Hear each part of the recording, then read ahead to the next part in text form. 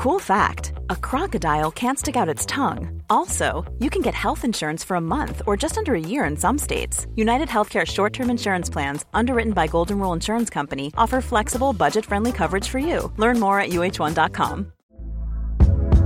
Hey there, it's Michelle Norris. I'm host of a podcast called Your Mama's Kitchen. When I travel, I'm usually looking for a way to find a taste of home when I'm not at home. And one of the things I love to do when I am at home is entertain. And Airbnb allows me to do that. When I was in California recently, I rented a house that had a great kitchen. And when we were sitting around the table, we're all thinking, we're in someone else's house. Someone could be in all of our homes as well. If you have a home, but you're not always at home, you have an Airbnb. Your home might be worth more than you think. Find out how much at airbnb.com/host. If you think about the great musical roles, what are you casting Scott as? I'm cracking under the pressure, but I'm getting like Oklahoma or South Pacific or something. Yeah, Oklahoma. I want to hear you sing Some Enchanted Evening. That's what I want. Some Enchanted Evening. I don't know the words. when you see a stranger. This, in case you're wondering, is the sound of Sarah duetting with our guest this week, the man behind a character who would surely love nothing more than a huge green screen Logan to talk to. His pal. His best pal. It's Scott Nicholson, a.k.a. Colin. Colin does jeans and he did the pod.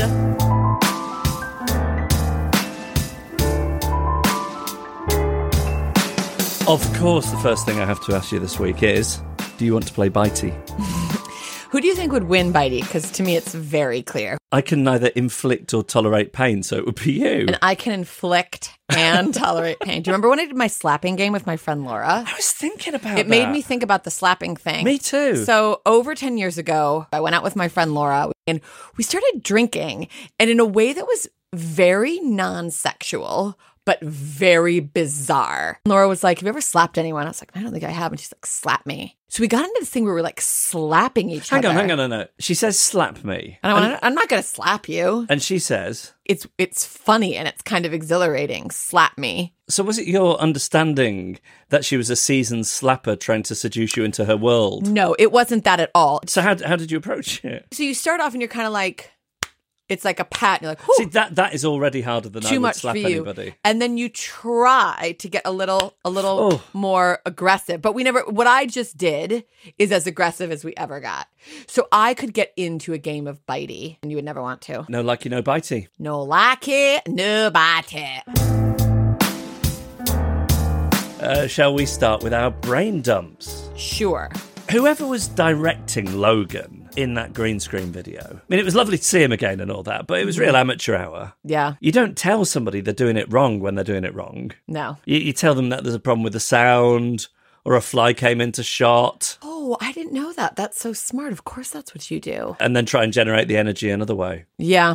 Many years ago, I used to co-present a breakfast show. My co-host, in the middle of winter, he didn't always love the mornings. None of us did. But sometimes it would be hard for him to muster the energy when the microphone went on. So our producer printed out and laminated funny pictures of animals. And just as the red light was about to go on, he would show them. My co-host would burst out laughing, and that would give him the momentum to go on the radio and speak. And there was never a moment when this was happening where you thought he needed to not be in that job. We've all got our stuff. I'm sure I was being manipulated too. All right. I'm sorry to do this, but I have to bring it back to the cheveux, you know. Jerry's hair, what the fuck was going on? You didn't notice it at all. No. Her fucking hair. No. Please, will you communicate with us and let me know that you saw fucking Jerry's motherfucking limp, low George Washington ponytail?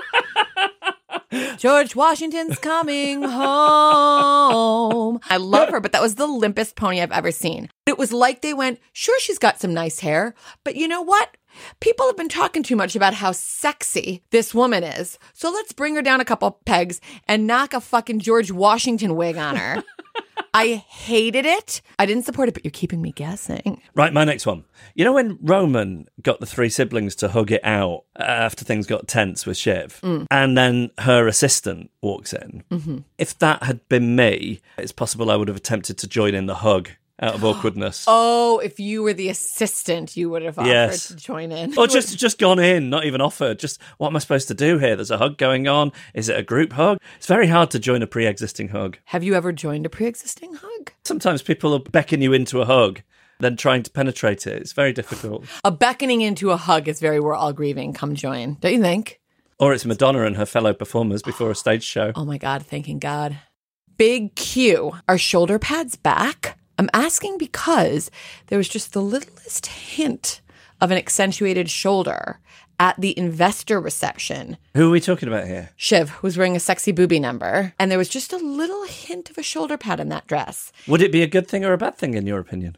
Well, I have a very strong shoulder naturally, and once in a while, I'll try on something with a shoulder pad, and it does not work on my frame. So I sort of don't want them to be back, but I also just sort of culturally would respect the return of the shoulder pad. Be nice to have shoulder pads just in case anybody attempted a game of bitey on your shoulder. I could bite my own forearm right now. I'm kind of into it. I get it. How hard did you leave a mark? Not very hard. We were in Hollywood for this episode. I did feel it showed sunburn and headache, LA. And when Roman goes in for his meeting with Joy, like whatever that fucking place was, it was so lifeless. Well, that was the backlot of a studio, wasn't it? And this is what I was going to say. Do you think anyone can look anything other than silly on the back of one of those golf buggies? Like, even if Stalin was on the back of one of those, he would not look like a serious figure. No, you can only look silly. Next. Have you ever had to choose walk-on music for yourself? I do a lot of the time because I'm a stage performer, but no big deal. But do you? I have in the past, and I just get obsessed about it not being so short that I don't get on stage quick enough, and not being so long that I just have to stand there looking uncomfortable while it fades. Do you know what I heard recently? One of the best things you can do is walk on stage slowly. Let the people know. But I think you're in charge. But I think me walking slowly looks like somebody who's had a stroke and they're doing physio. Do you think that could change simply by throwing your shoulders back a little bit? You're kind of getting into a hunch as you get older. What about a jog on stage? A jog and a wave? Waving is very hard. Just raise a hand. Oh, so you shouldn't move the hand? Unless you're on a bridge and someone else is on a boat. What's the point? Next, I have a question for you. Who do you think was more disappointed? Kendall, when Roman didn't want to wear the co-pilot's jacket that he'd had made for him, or me when I had matching sweatshirts based on that Icelandic band from Eurovision designed for me, you, and our son. How did the song go? What's great is I don't think we're flirting with the copyright laws there at all. Do you guys remember that great Eurovision song from 2020? It ended up not happening. Oh, and then did they compete in 2021? But the moment But the moment hit back. God, it's a brutal biz, isn't it? I know, isn't it? But they all wore these sort of sweatshirts with these faces on them. And so Jeff got matching sweatshirts made for you and me and Jean, all of which had like a pixelated version of our faces on it. And then I couldn't participate in it. Where's your sense of fun? I don't know. It made me feel too strange. Those pilot jackets were Jeremy Strong's idea. That's interesting. And they were made by someone who'd made a jacket for Elon Musk. God, where do they get all this money from for this fucking show? HBO. Where is HBO getting all its money from? Subscribers. That's so much money. A lot of subscribers. Like, what other HBO showrunners watch Succession and think, I could fucking make that fucking show if they'd give me this much fucking money. Everyone's going on and on about Succession, but give me what you give fucking Jesse fucking Armstrong and watch what I can do, motherfuckers. But does it get a very different budget to other shows? I just assume it does because everyone is talking about the budget and everyone's talking about shooting on film costs this much, blah, blah, blah. But it's not Game of Thrones money. So you think Succession costs less than Game of Thrones? Without a doubt, yeah. Really? Yeah. It's much better. Who was the showrunner of fucking Game of Thrones? It's those two guys. One of them, I think, is from my town. Aha. Gross. I mean, congratulations on all your success. What are you going to do next, assholes? What's coming? What's coming? Rich boys from Highland Park. Jesse's not a rich boy. No. Jesse's a self-made motherfucking bitch. Yeah. Fucking making his shit. Okay? Roman, he's listening to his daddy talk about his dick. The show for me is done. Why do I have to then go through the anxiety of watching Kendall swimming in the fucking sea? Come on, he feels like a number one boy He's so a much. number one boy. He even writes number one in the sand trying to think of... But the tide is going to come and wash it away. I know. It's only fleeting feeling like the number one boy, Kendall. When will you learn? I wrote myself all these, like, what do you call it when you write yourself positive things? Oh, affirmations. Yeah, I wrote down, oh my God, I wrote all these affirmations for myself right before Edinburgh this past year. And some of them are like a child wrote them. This piece of paper transitioned from some bag that was always in my house to my makeup bag, which travels with me a lot. And, you know, some of it was like, you're better than everyone else. You're the best. It was basically like, you're the number one girl. You're the number one girl. Like, that's not literally what it is, but that's basically what it is. And every day that I head into the world and amongst my colleagues and go to shows and pop up to the lavatory to fix my makeup before I do a gig, I'm like, what if someone sees your note in your makeup bag? What if it falls on the floor and it's like, Sarah Barron is the number one girl of all the girls in all. Can you imagine? You've got to destroy it. I can't destroy it. It means something to me. It's all my positive feelings about myself, but I need to like not take it out into the world ever. Anyway, what I want to say about the sea is it makes me too anxious watching people swim. Kendall and water tends not to be a good combination. No, I know.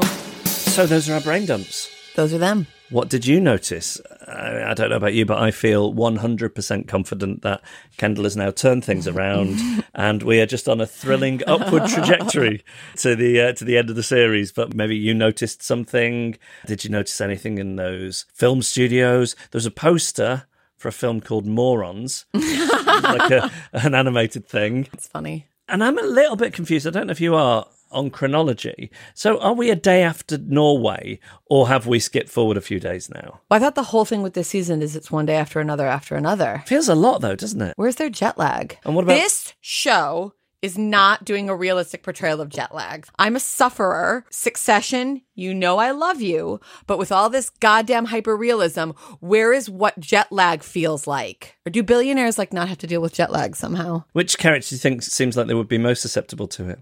Connor. Connor's got a real hard time with jet lag, right? We want to hear your thoughts, please. Fuck off at firecrotchandnormcore.com. Should we talk about our guest for this episode? We're so excited. Can I give any origin story of reaching out to him and talking with him or no? Depends how boring it is. Well, it might be kind of boring, but I slid into his DMs and then finally I get the message. But he wanted to make sure that we were going to... That we weren't going to do a hatchet job. Yeah. So I spoke to him on the phone and he was so different to Colin. Turns out that's a role he's playing on the television. And he's like a New York guy. And he said, I wanted to get some coffee and I knew you were going to call if I went for my coffee. And I was like, how are you, Colin? What if it turned out that Colin in real life just smiles all the time? That's what I feel I found out in my first conversation with Scott Nicholson. Now, that was just he and I chatting mano a mano on the phone. We did a bigger chat that included my husband. Wasn't he, sweetie? Yeah. And again, like with Arian last week, we just found out loads about what it's like to work on that show and how it's different to other shows. Don't overpromise. Scott Nicholson, a.k.a. Colin, is our guest later. All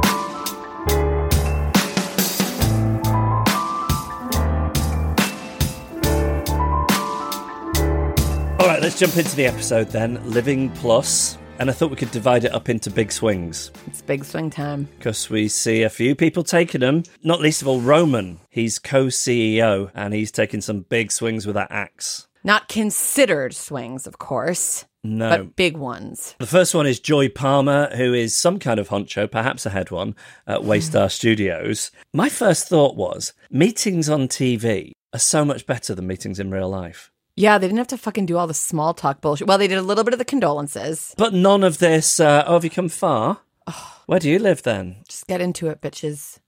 I've noticed that, like, if I'm in a one-on-one with 94% of people for over an hour, there's nothing more to say. Unless I feel like I've made a mission with someone and I'm going to, like, somehow try to be really dazzling today. But I can only, like, garner that energy, like, once every 2 months. I can't find it once every 2 years. You do okay sometimes. I've tasked you with things where I've been like, come on, this is important to me. Go be good. And you've done okay. I think Joy Palmer could definitely have handled the meeting better. First of all, what we believe in here at the Firecrotch and Normcore podcast is blaming the women. What did she do wrong? But you know what I'm saying. What happened to your arm, by the way? I had a blood test. Are you kidding me? No. This is from a game of bitey. Jesus Jesus Christ, Jeff, I've never seen anything like that. Yeah, I know. It's quite weird, isn't it? Okay. I do think that was more about his sensitivity than her having a terrible tone. When it was sort of her fault, I use this term loosely, was when she laughed at him, when he said, I could fire you. And is he especially sensitive because he's jet lagged? Because that's a long way, Norway to the west coast of America. There's that. His dad is dead. He's unqualified and he knows it. The Matson. I think the Matson interaction didn't help him. He's trying to reclaim some power after being made to feel powerless. I didn't actually read it that way. I read it as he felt criticized and couldn't handle it. And that was but an hors d'oeuvre. Do you think there's anything in the idea that the last task Logan gave to Roman was to fire Jerry? Mm-hmm. And then that message he left is obviously this unresolved trauma for him. And on some level, he's trying to resolve it by firing her. No, I didn't see it that way. Me either, but just occurred to me now. And I thought, maybe I'm quite brilliant. Maybe I should say, no, I just thought we saw this guy who is feeling so, his sense of insecurity is so close to the surface that anyone touching upon it in any kind of way is going to be fucked. And that includes Annabeth Gish, great in her role as Joy Palmer, and Jay Smith, Jerry Kellman. She's supposed to be mom, who he wants to fuck. But when Jerry drags him in, as the erotic thrill of that being chastised by mommy, is that completely gone? He doesn't want real chastisement. That is really, you're a fucking idiot. It's not sexy. It's not, oh, you're a dummy, but you're also smart. And I'm going to it's just, you're irresponsible and you're bad at this. No one likes hearing that they're a weak monarch in a dangerous interregnum. No, they don't. Interregnum, that's a hard one. Does it make you think of the word smegma? It does not. Do you know what the word smegma is? I do. Do you know what I wanted to say about this? Two things. Number one, a question for people. The people who are who really enjoy the Jerry Roman sexual tension. How did you feel about this scene? Did you respect Succession for kind of following, I think, a somewhat realistic trajectory of where a dynamic like that might lead? Or were you like blue-balled? Furthermore, when Roman says, you don't treat me with sufficient respect and that's a problem, I thought he played the anger of that really beautifully. I liked that moment more than his rage at Matsson on the mountain. But had Matsson been using the F word willy-nilly? So he's very disappointed in Jerry for that. And there's so much of Jerry in that moment when she says, I am good at my job. I know that's so important to Jerry. Did you think when he told Kendall was going to have a grown-up head on and try and smooth it over? Yes, I did. But Kenny's gone woo-woo. Finally, on Roman, not all of us have access to video editors like Kendall does. Have you thought about getting your dad to record some mean things for when he's no longer with us? My dad has never said anything mean about me, ever. He didn't take my side in an argument in 2004, which I'll never forget. And if I do have to talk to him on the phone when he's dying, I'm gonna be like, I still don't forgive you for when you took my brother's side in the argument that we had on our family vacation to Peru in 2004. I have not forgiven it because I saw my parents' truths in this moment. And both of my parents turned to me and went, what did you do? And there was not a question that this fucking moron boy maybe needs to control his rage a little bit more. Maybe I'm not so terrible. Maybe your other child has some rage problems. Anyway, I'm going to mention that to my father on his deathbed. Let him know that I've not forgiven him for that. And of course, it'll be the 20th anniversary of that altercation next year. How many hours of therapy do you think you've done between now and then? Do you think it was money well spent? I do think you can make fun of me, but my therapy, I'm very self-actualized. All right, let's move on to Shiv's big swing. I think Matsson is Shiv's big swing. And what do you think she's trying to get out of him as she swings? I think whatever this chemistry is intriguing to the both of them. Also, she's seen her brothers exclude her, and she's looking for somewhere to build her power. Part of what I think is so powerful about watching these interactions between Shiv and Matsson is that we don't see her working. Nothing about her around Matsson seems desperate. No, it just seems like they've got some kind of thing going. So sometimes we see too much effort in Shiv, like Pinky can't dance, but she is so in control around him, which is very interesting because Roman isn't in control around Matsson. but Shiv is. And she's using it to become herself again. Does Matt's son become any less attractive to you when you think about the state of the soles of his feet? No. In fact, when he walked barefoot across that fucking tarmac, I was like, I would rather lick his feet after he's walked barefoot from one jet and then back to his own jet. I would rather lick his feet in that moment than mine in any moment. Than yours in any moment ever. Don't you want to get in there with a pumice stone? He doesn't fucking need a pumice stone. Think how much dead skin there must be on his feet to be able to withstand that kind of heat. First of all, I love pumicing other people's feet, and I would happily pumice his feet. Any Succession cast member whose feet you wouldn't pumice? Yeah. Okay, I'm not sure I want to be near Carl's feet. I'm not sure I want to be near Hugo's feet. Yeah. And the day that cousin Greg had the benign fungus, I don't want to be near those feet. Our feet are telling our truth. Go on. You know what I found sexy? Matson's dance off the jet. It was like almost like a moonwalk, but it was like a backwards boogie, but with the pointy fingers as well. He pulled it off. You couldn't do that if it was to save your son's life. That's true. If someone says, do that dance with just a little bit of panache as a way of saving your own child, you still couldn't summon the energy. If somebody said, I don't know what the most basic dance is, but to do it with a little bit of panache. Couldn't do that either. If we were to invite a third into our marriage, a man, and let's just say it was like an enormous Swede, very handsome, and all you were allowed to do was like sit in the corner and masturbate, do you think you wouldn't be able to get an erection at all because you'd just be too sad? Or does the body want what the body wants? I think it just feels sad. Could he not be the one watching, but from the bathroom? The keyhole or whatever through the keyhole, yeah.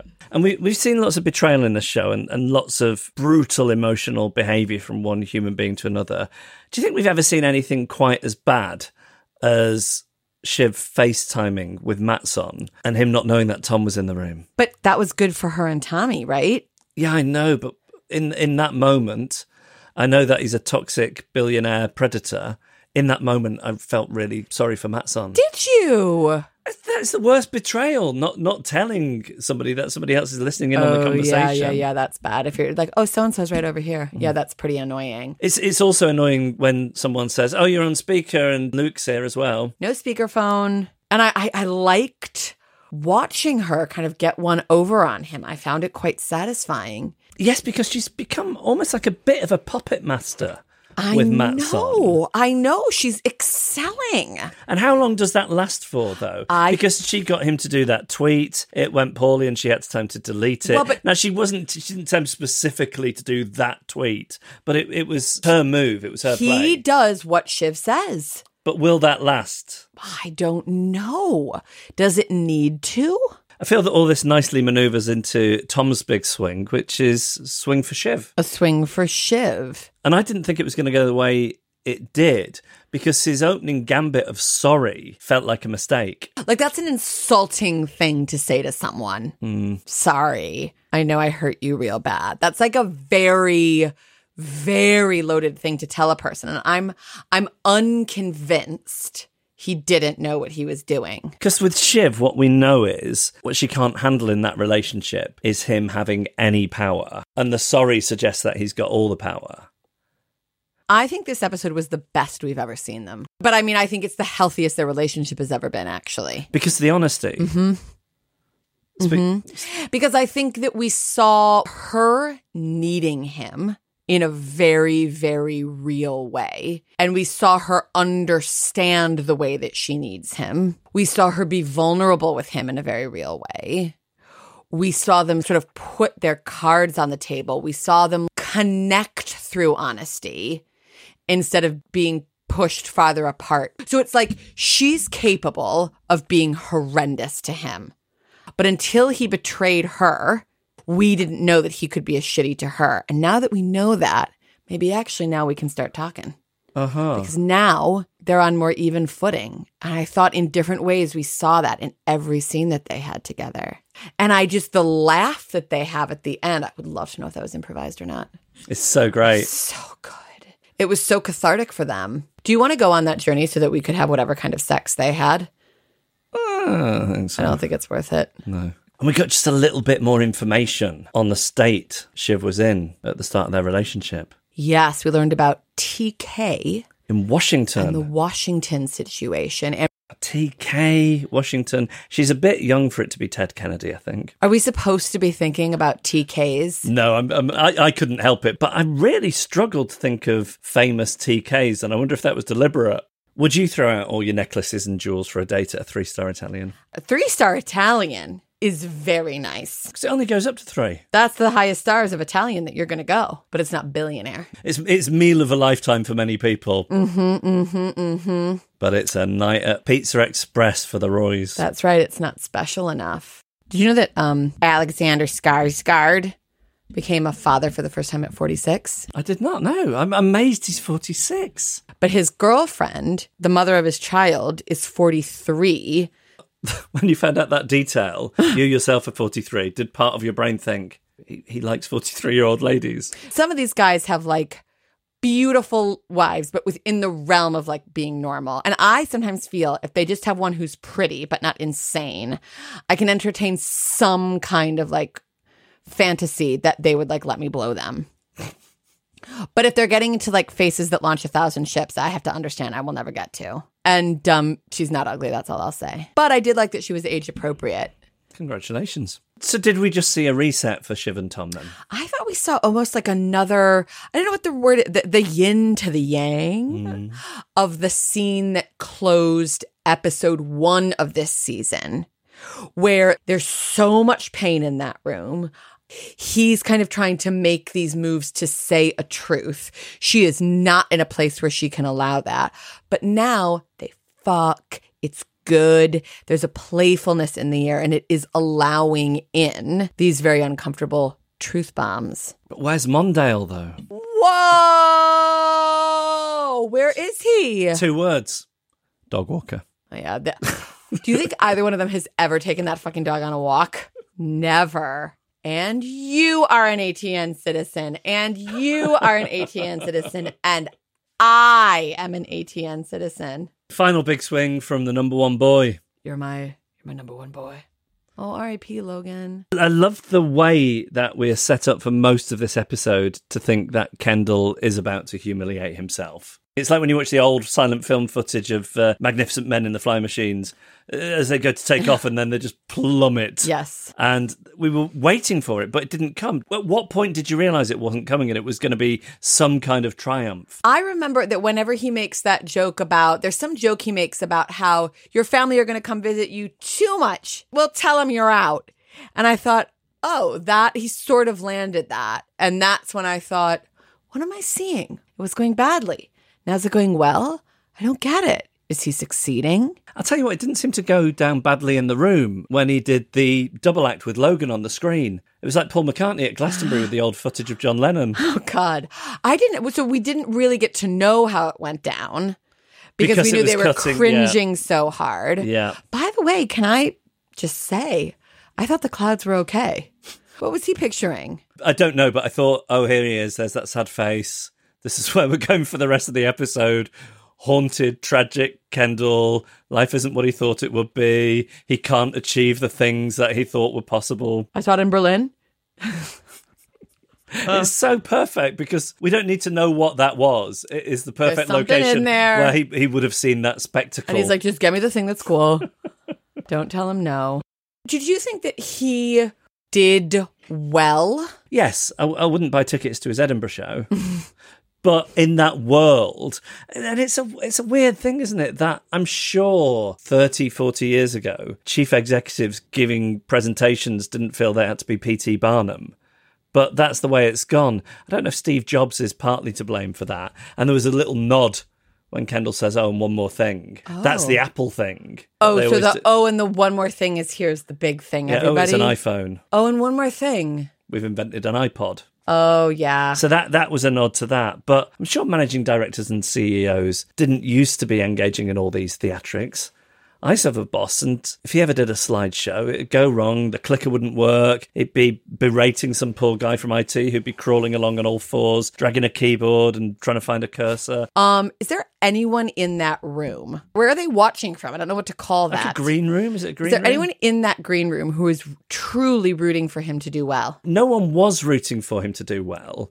But what you saw with Carl especially is as soon as there's a sense that that number is going to go up, he's special. I think we all love Carl. I used to like him in Sledgehammer. What was Sledgehammer? It was some slightly comedic detective show, I think, from the late 80s. Was his head that big in the 80s, or is it growing as he ages? I don't know. I'm conflating him with the character Max Headroom, so it's difficult to say. I'll have to Google image him.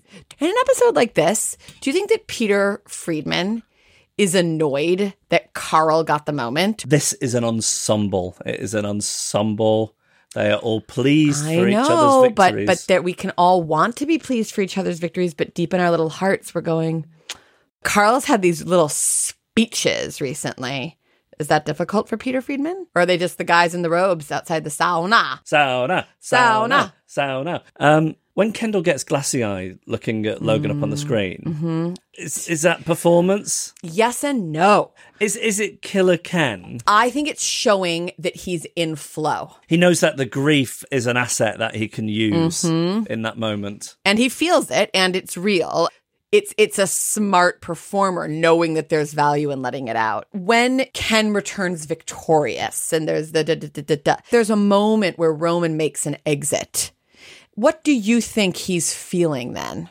He's feeling like he made the wrong call, and by doing so, he's lost some of his power. Aha. And because of his big swings with the axe, that will cost him dearly, maybe. So he's like a little bit happy for his brother, but also he's... You don't think he's even happy for his brother? I don't know that he's happy. And Kendall's definitely gloating when he sends him that Logan video. I didn't read that as a gloat. What did you read it as then? Like, I'm just fucking with... this is how we relate to each other. I'm fucking with you. Here's a video of dad telling you your dick is dumb. Well, like a banterish gloat. A banterish gloat, yeah. He'd had that jacket made. It was going to be the two of them up there. Roman bailed, and it's Ken's little I told you so. Okay. Well, that's everything we've managed to extrapolate. Where are you on all this? Are you feeling the same as me about Shiv and Mattson? Is it more for you than the Jerry Roman thing has ever been? And the Jerry and Roman thing has always been for me. I've loved it, but this is taking me to a whole new level. The dynamic that I am now most interested in seeing in a spinoff. No jokes, just truth. No cleverness. I'm just sharing my feelings. Fucking Sarah Snook and Alexander Skarsgård put these two in a show together. By spin-off, do you mean porno? No, I don't even want to watch them. I mean, I would. Yeah, I want to. But we're all just dying for it now, right? Whatever these Jerry Roman stanners feel, I feel that for Shiv and Mattson. Oh my God, I cannot get enough.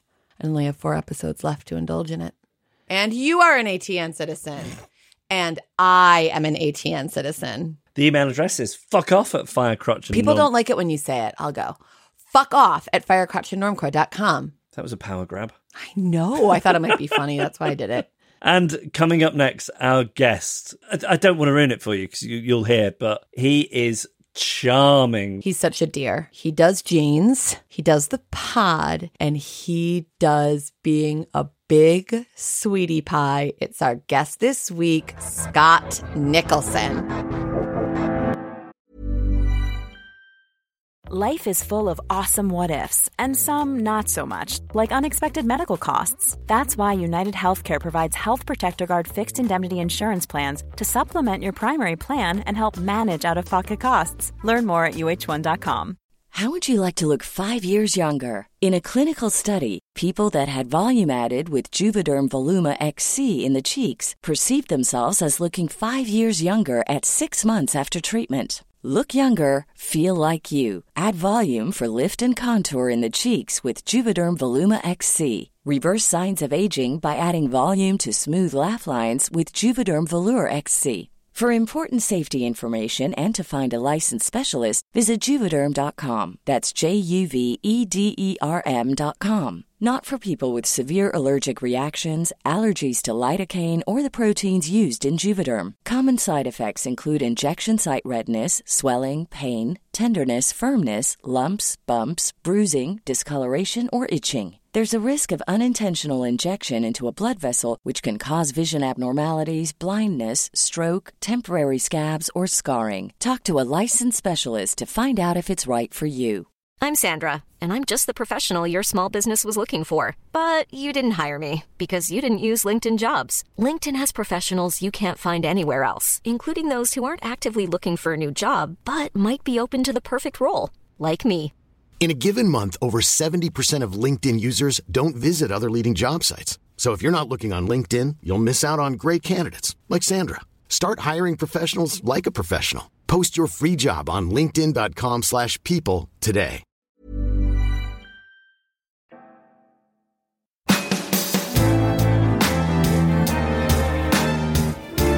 When you went in on Succession, did you think this is going to be a similar experience to what I've known in the past? Is it blindsided you, really, the reaction to a peripheral character? Yeah, a lot of times I've always played police officers in shows. It's always been day player work where I have one scene.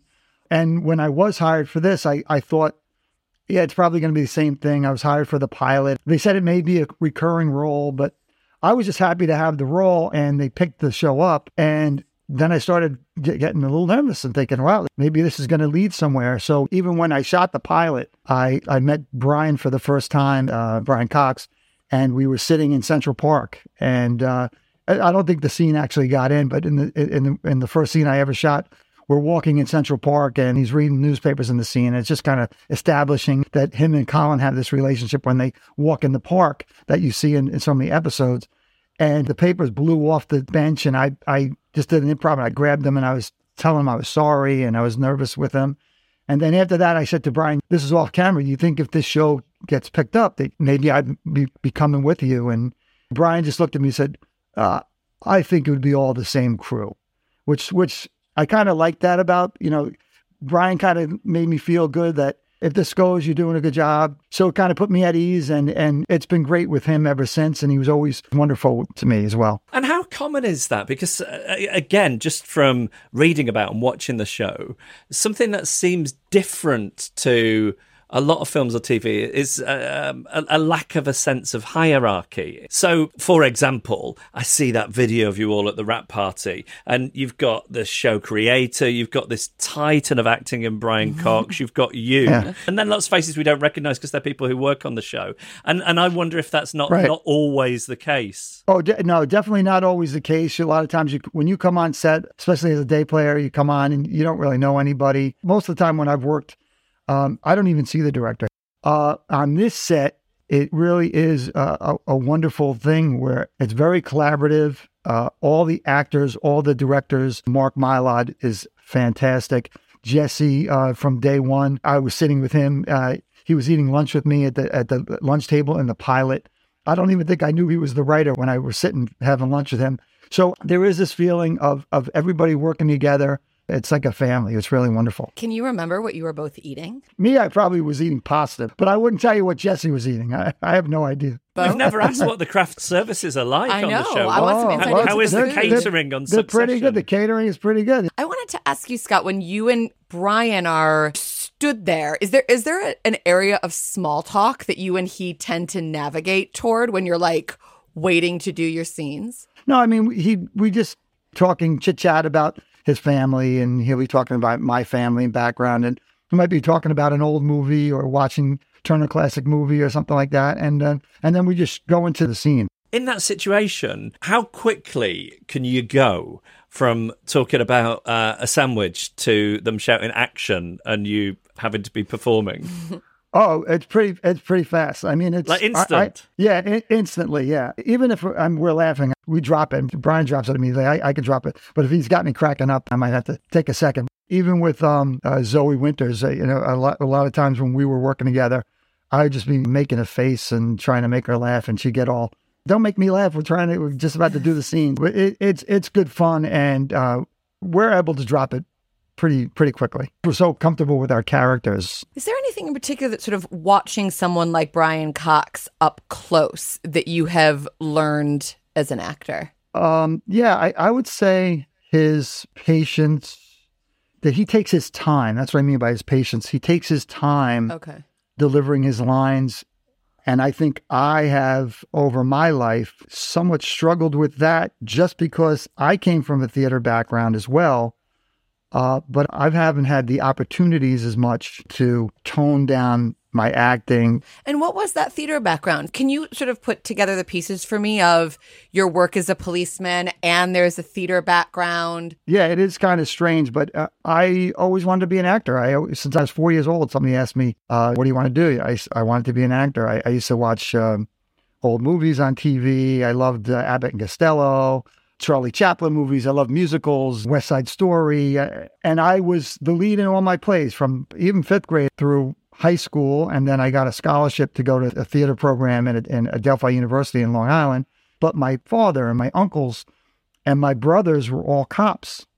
I'm not saying I wasn't supported, but I listened to my father and he said, you could be an actor, but, it's hard to survive. You want to make some money, take the police test. And I thought, you know what? My godfather was a police officer and he was in the French Connection. I knew a lot of cops that were using the police department to be actors. And you know what? I had fun. It was an adventure, and I had to put off acting for like a few years. But then about 3 years later, I auditioned for a movie called Fresh with Samuel Jackson's in that. And then my second big film was Die Hard with a Vengeance with Samuel L. Jackson again. So that was like my first big role where people noticed me in the movie and stuff. So is it weird being in audition rooms with loads of other people who look like cops? Yeah, it is a strange thing. There's about 5 other guys that look exactly like you. And it's just like, oh, great, I have no chance of getting this. But luckily you do land a job here and there, which is nice. Do you remember the Succession audition? I do. I went in and there were maybe 4 producers there. Jesse was in the room. And Adam McKay was the director of the pilot. And I'm always nervous as hell, but it was a good audition. And Adam McKay just kind of looked at Jesse and Jesse looked at him and they shook their heads like, yeah, he's the guy. So how often is that the case? Because I always imagine if you're an actor, you've got no idea really how it's gone down in the room. Yeah, no, I usually never know how it went down. And I'm always beating myself up when I leave. But I had a good feeling. I came out and I was calling my wife. I think I might have got it, It was wonderful. And just to talk on that is when I did the pilot, I just have a scene where Sarah and Brian Cox, I think they're talking about Greg Hirsch, the character. And he says, I like him. And I just come over and say, hey, listen, we're about to start the softball game. And then later on, we're supposed to give a watch to a young kid. Yes. It was just going to be a quick shot of me walking over to the kid. I wasn't even mic'd, but I did a little bit of an improv where I just said, hi, I'm Colin. I work for the Roy family, and we'd like to keep this quiet because the character of Roman was kind of treating the kid like a piece of dirt. And I said, want you to sign this NDA? Well, they were very happy with that scene, and then they wired me up and said, say whatever you want. And Jesse was happy with it. And that's really, I think, how I stayed on the show initially.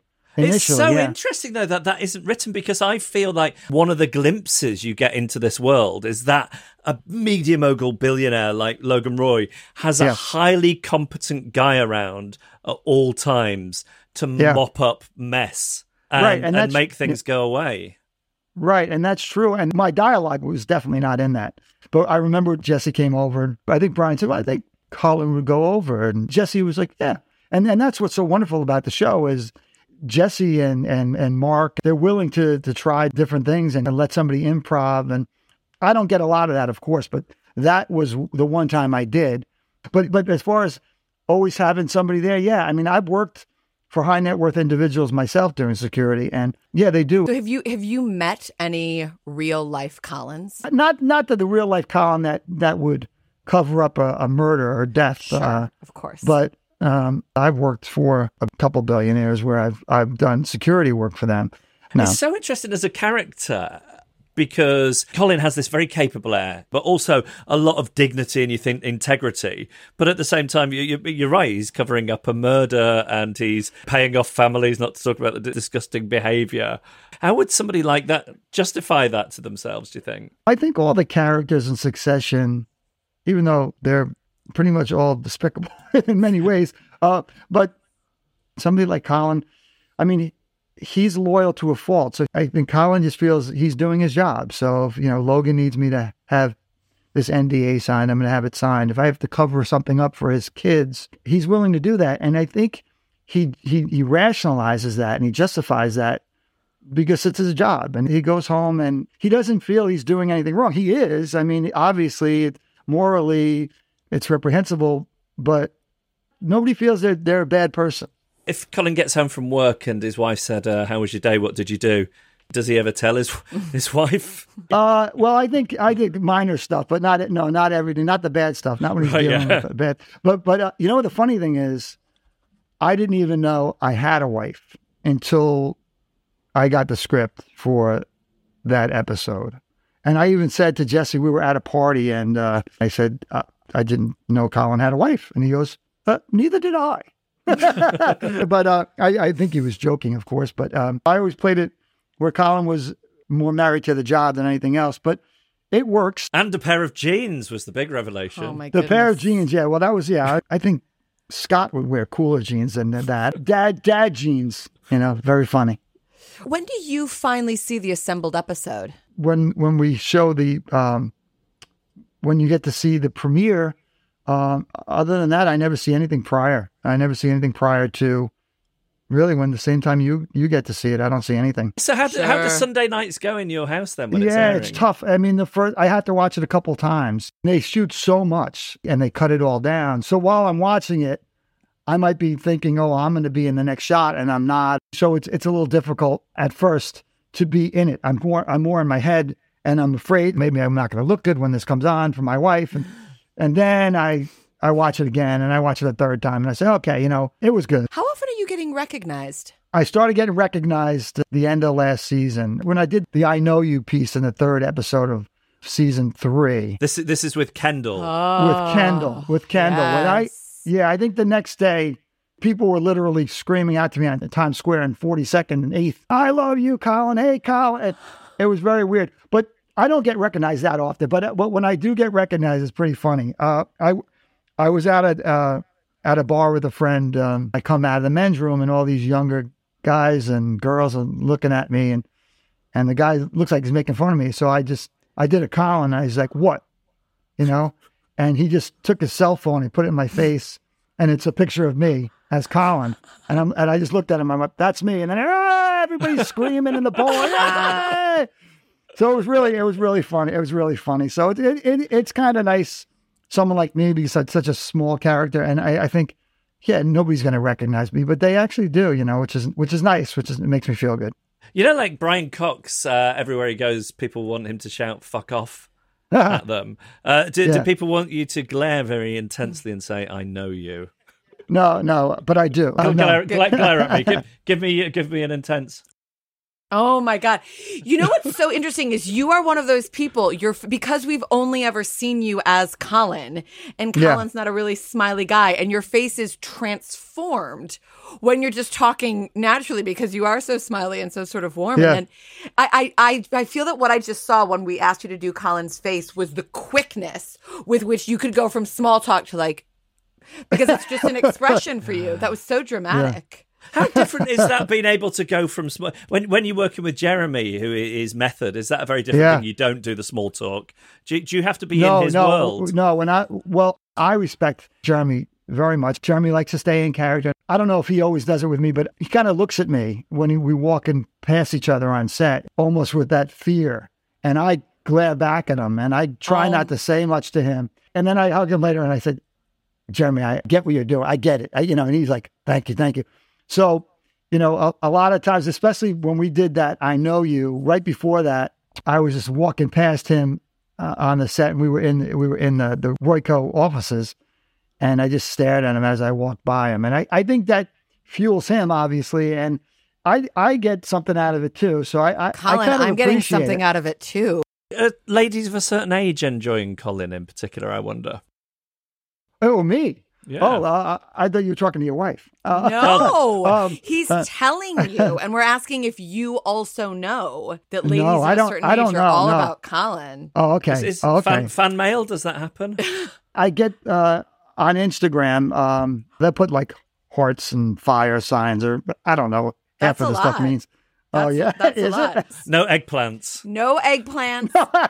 No But- eggplant. No. Okay, so we've done a little bit of our research before talking to you today. So Yeah. I get the impression that you enjoy a bit of a hike. Where are you getting this information? Oh, wow. Okay. So if you're on location with the cast of Succession and you're going Yeah. on a hike, Yeah. who's going with you? Oh, I mean, Zoe Winters has come with me. When we were in Italy, Zoe came with J. Smith Cameron, might want to go for a walk. Brian started going on a hike one day, but it was a hot day. We stopped that.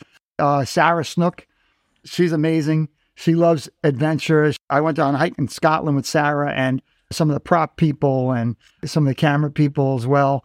It's really everybody. We kind of all do it. When you were talking about like when you were a schoolboy, you were really into your plays. Do you remember any of the roles that you did when you first started out? I was the Artful Dodger in Oliver. So how's your Cockney accent then? It's not that good, so I'm not even going to try. But what else? I was in The Pajama Game. I was Don Miguel de Cervantes in Man of La Mancha. I mean, I know you're not going to do it, but I'd love for you to sing us a tune, Scott. Just a little tune. I am my Don Quixote, the Lord of La Mancha. My destiny calls and I go.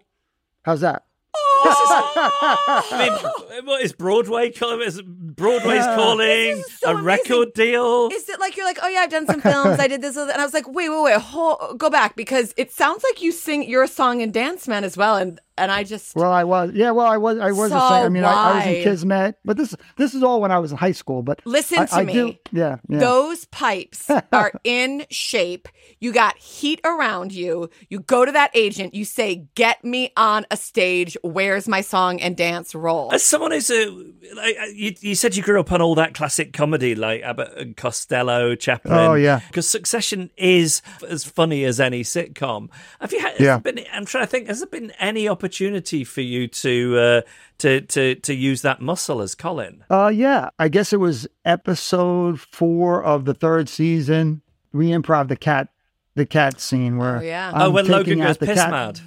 Yeah, so that was actually one of my favorite times on the set because I was able to really play with all the cast. It was just fun to improv with Brian. And Brian said, a lot of this won't be in there, but it was just great to be able to play Colin a little bit different where he's willing to do this crazy, zany thing. I remember after the fact, I think I was talking to Nick Braun. He's like, oh, that was great. That was great seeing that, And I said, yeah, I love doing it.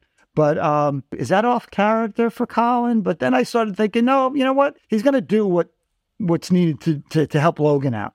And I think it came out great. So I was happy with it. Yeah. So great. And so moving because he mentions Rose. Yeah. Well, it's been so interesting talking to you, and I've enjoyed the conversation so much. I don't know if this is weird, but there's something I want to say to you. Yeah. I'm excited. What is it? You're my pal. You're my pal. You're my best pal, though. Okay, now Scott, I I'm love going to that do scene. it. I love that scene. I'm going to do it, and then you decide who wins. But there's no okay. One of us has a university education in drama. The other one has no formal training in acting. Yeah. Okay. You're my pal. You're my best pal. Thank you. Who do you think I go was with better? Sarah. I go with Sarah. Of course. Where's your degree from? New York University, baby. Oh, there. wow. I was in New York from 97 to 2012. Oh, wow. Did you live in New York at all, or have you sort of like, were your kids raised upstate? Were they No, raised my in the kids city? I have two beautiful daughters. They grew up upstate. But I was always in the city working. I worked in the citywide unit in the police department. So yeah, I was always there. Well, no, also I was very well behaved, so our paths would never have crossed. The story is a great one.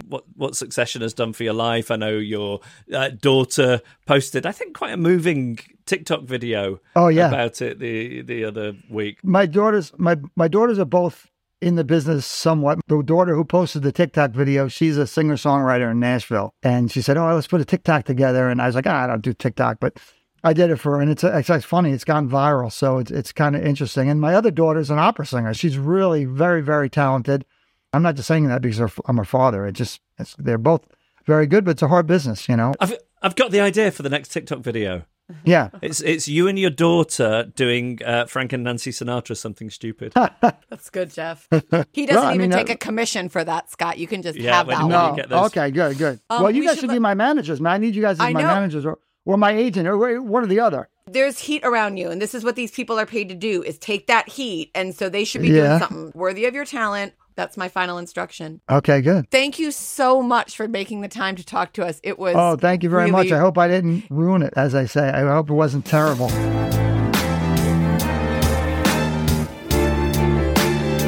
Wasn't he fantastic? What a dreamboat. I don't want to go on a hike with him. Oh, I do want to go on a hike with him. He seems to like a hike in a hot climate, which I do not enjoy. You could wear a wide-brimmed hat and a lot of sunscreen. I don't think Keep so. a water bottle with you. One of those like camel ones where you put water and you suck on a little thing that comes under your armpit. What is that? There's a little tube comes out of the backpack that's like in a water bottle. You just slurp on this little... You don't know what I'm talking about. Is it a bit like one of those hats which has a beer can on either side and then a straw coming down? No, that's for someone like my brother. And what I'm describing is like actually a good idea for a hiker. Wow. I'd go with Scott on a hike if I could go on a mule. Yes. So if he could lead you on a mule while he hiked. If he'd piggyback me like Luke Skywalker carrying Yoda. Yeah, then you could do it. Then I'd do it. I yes. bet he's quite strong. Oh, undoubtedly. I bet he can lift his wife, which is more than I can say for some people. But his wife probably doesn't have my bone density. Are you at the ready with your favourite lines and turns of phrase from this week's episode? And you are an ATN citizen. And I am an ATN citizen. Ready to go. Don't criticize my jet interior. It hurts. Nobody minds a genius acting weird. Don't get mud on my confirmation dress. You're scheduling your grief? Operation Fruit Loop. Who wants to fuck? I'm ready to fuck. Hooray for fuckyhood. I have all the condolences I need. Tummy full. Here's the rule. No one can say no. Thank you, Kendall, for the cool new rule. The vaginas of cheerful women who aren't tall enough to be models. You didn't have a taste of the dark meat before you met me. Dear Jesse, you didn't have a taste of the dark meat before you met me. Stand easy there, pitchbot. A weak monarch and a dangerous interregnum. Grumble quote, caveat. A date at a 3-star Italian. Well, I'd follow you anywhere for love, Tom Wamsgans. You may have my dick in your hand, but I have yours in mine. Great job, Carl. I can hear how wet you are. It's gross. We might need to strategize. All right, we'll be back on Friday with Friday Sprinkles, providing that is you keep us drunk on content. The email address is fuckoff@firecrotchandnormcore.com. Some questions you might want to think about. Will Greg be cast as the voice of the robot in Callispatron Hibernation? Would you rather be loaded onto a chip and fired up someone's ass, live as a gas, or live in a tortoise? Let us know. And how would a person go about getting bitey, recognised as an Olympic sport? Oh, I don't know, but on Twitter it's making the rounds of a photograph of them rehearsing bitey that Georgia Pritchett tweeted. It's really fun. Do you want to close this whole shebang by saying how excited you are about the final 4 episodes and Friday Sprinkles? I am so excited about the final 4 episodes. Could you maybe sound more excited when you say the word excited? Stop buzzing around me. Fuck off.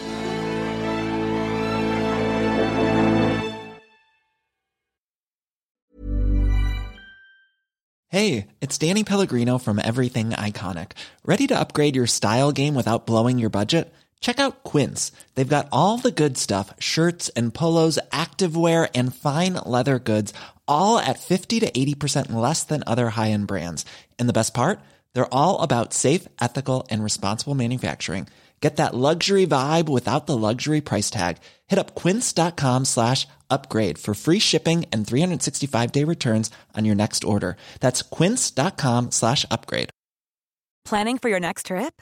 Elevate your travel style with Quince. Quince has all the jet-setting essentials you'll want for your next getaway, like European linen, premium luggage options, buttery soft Italian leather bags, and so much more. And is all priced at 50 to 80% less than similar brands.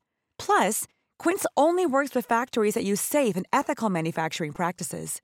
Pack your bags with high-quality essentials you'll be wearing for vacations to come with Quince. Go to quince.com/pack for free shipping and 365-day returns.